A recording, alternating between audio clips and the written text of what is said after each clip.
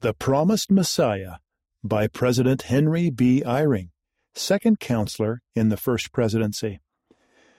From the time of Adam, God has called his servants to testify of the coming of a Messiah who would offer love, hope, and joy. It is not surprising that at the birth of Jesus in Bethlehem, angels appeared and exclaimed, "Glory to God in the highest." Luke chapter 2, verse 14. They rejoiced in knowing that this tiny babe would open the door to immortality and eternal life. It was perfectly proper that a star would appear to light the sky to honor the entrance into mortal life of the only begotten Son of Almighty God. Prophets had testified for millennia of the birth of a promised Messiah, one who would redeem all those who shall believe on his name.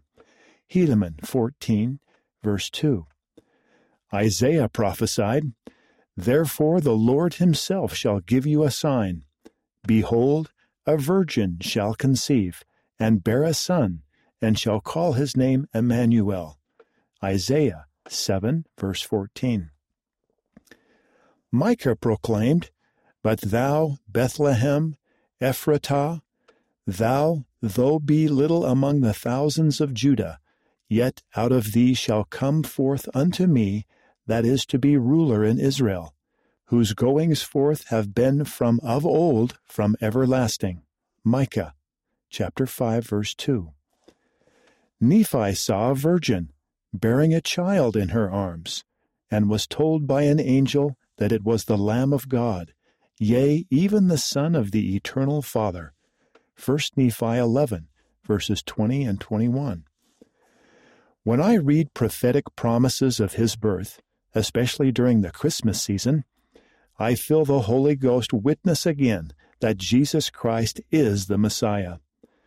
As I study the Savior's words and his life, I come to know him and love him for what he has done for each of us. The Spirit of love is the spirit of Christmas. For God so loved the world, that he gave his only begotten Son, that whosoever believeth in him should not perish, but have everlasting life.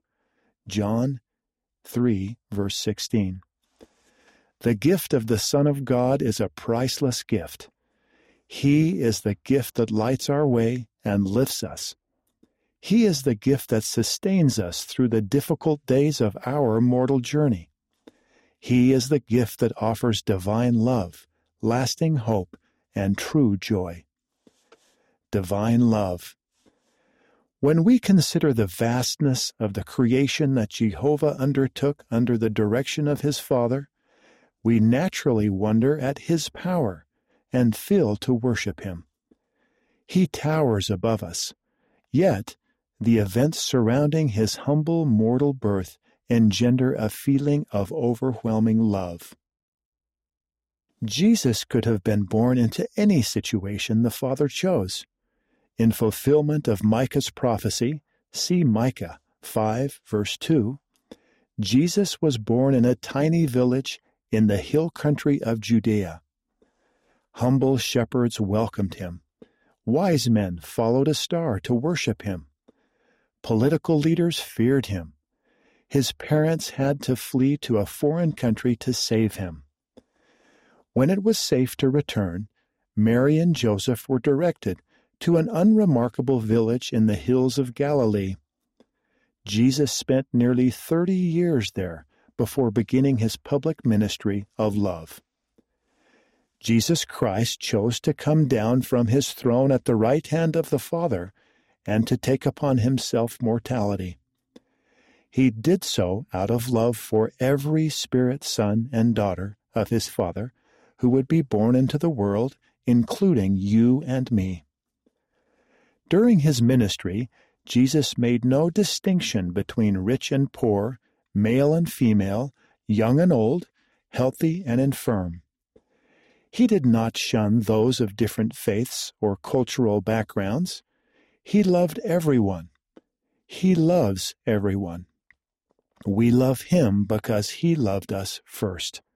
1 John 4, verse 19. And he has commanded, love one another as I have loved you.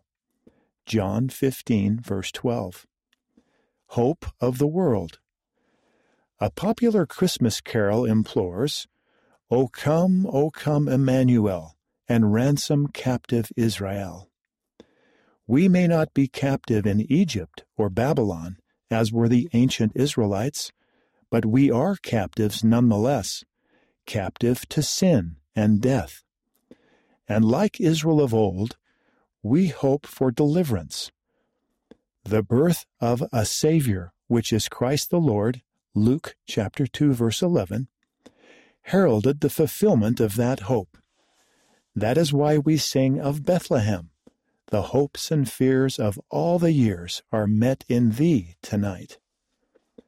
The birth, life, crucifixion, and resurrection of Jesus Christ constitute good tidings, Luke 2, verse 10, of healing, liberty, and deliverance.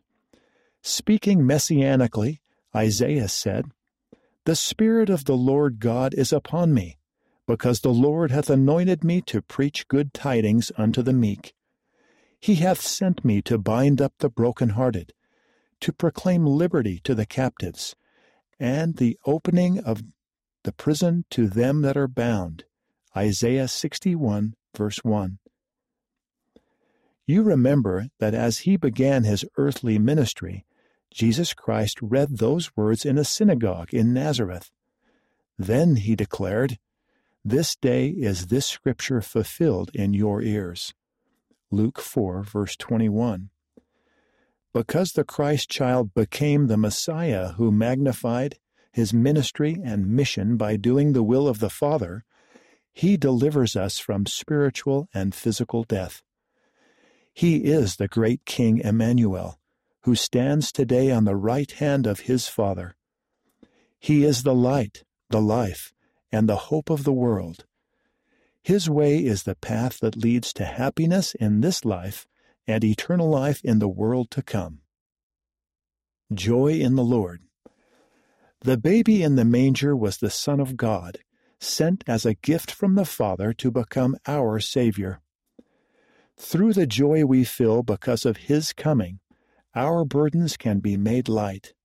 See Alma 33, verse 23. That is because the babe of Bethlehem, who delivers us from sin and death, can also deliver us from sorrow, doubt, fear, and pain. You recall the words Jacob taught about the coming of the Holy One of Israel. Oh, how great the holiness of our God! For he knoweth all things, and there is not anything save he knows it. And he cometh into the world, that he may save all men if they will hearken unto his voice.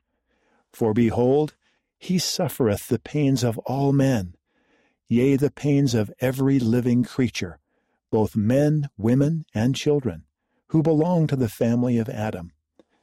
And he suffereth this, that the resurrection might pass upon all men, that all might stand before him at the great and judgment day.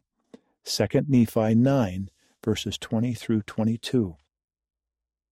To have the Christmas spirit, we not only read his words and study his life, but also act upon what we learn. That includes feeding the Savior's sheep by gathering them to his fold. We gather as we share the joy we feel because of his birth and because of the restoration of his gospel. If we are on the path the Lord has designed for us, we will have his light to show others the way to him. Life can be difficult, and hard times can threaten our faith. When we confront trial and tragedy, we may wonder if our faith in God's Son is a vain hope. But trials are designed to draw us toward the Savior, so that he can make us better able to lift others to him. As we share the good cheer, 3 Nephi 1, verse 13, of his coming, we lift heads and soften hearts. I promise that the day will come, if it has not already, when your faith in his coming will be confirmed. That will be a happy day. Christmas is a time of love, hope, and joy.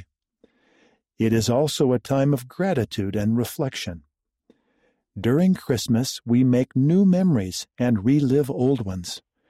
We miss family and friends who have passed on.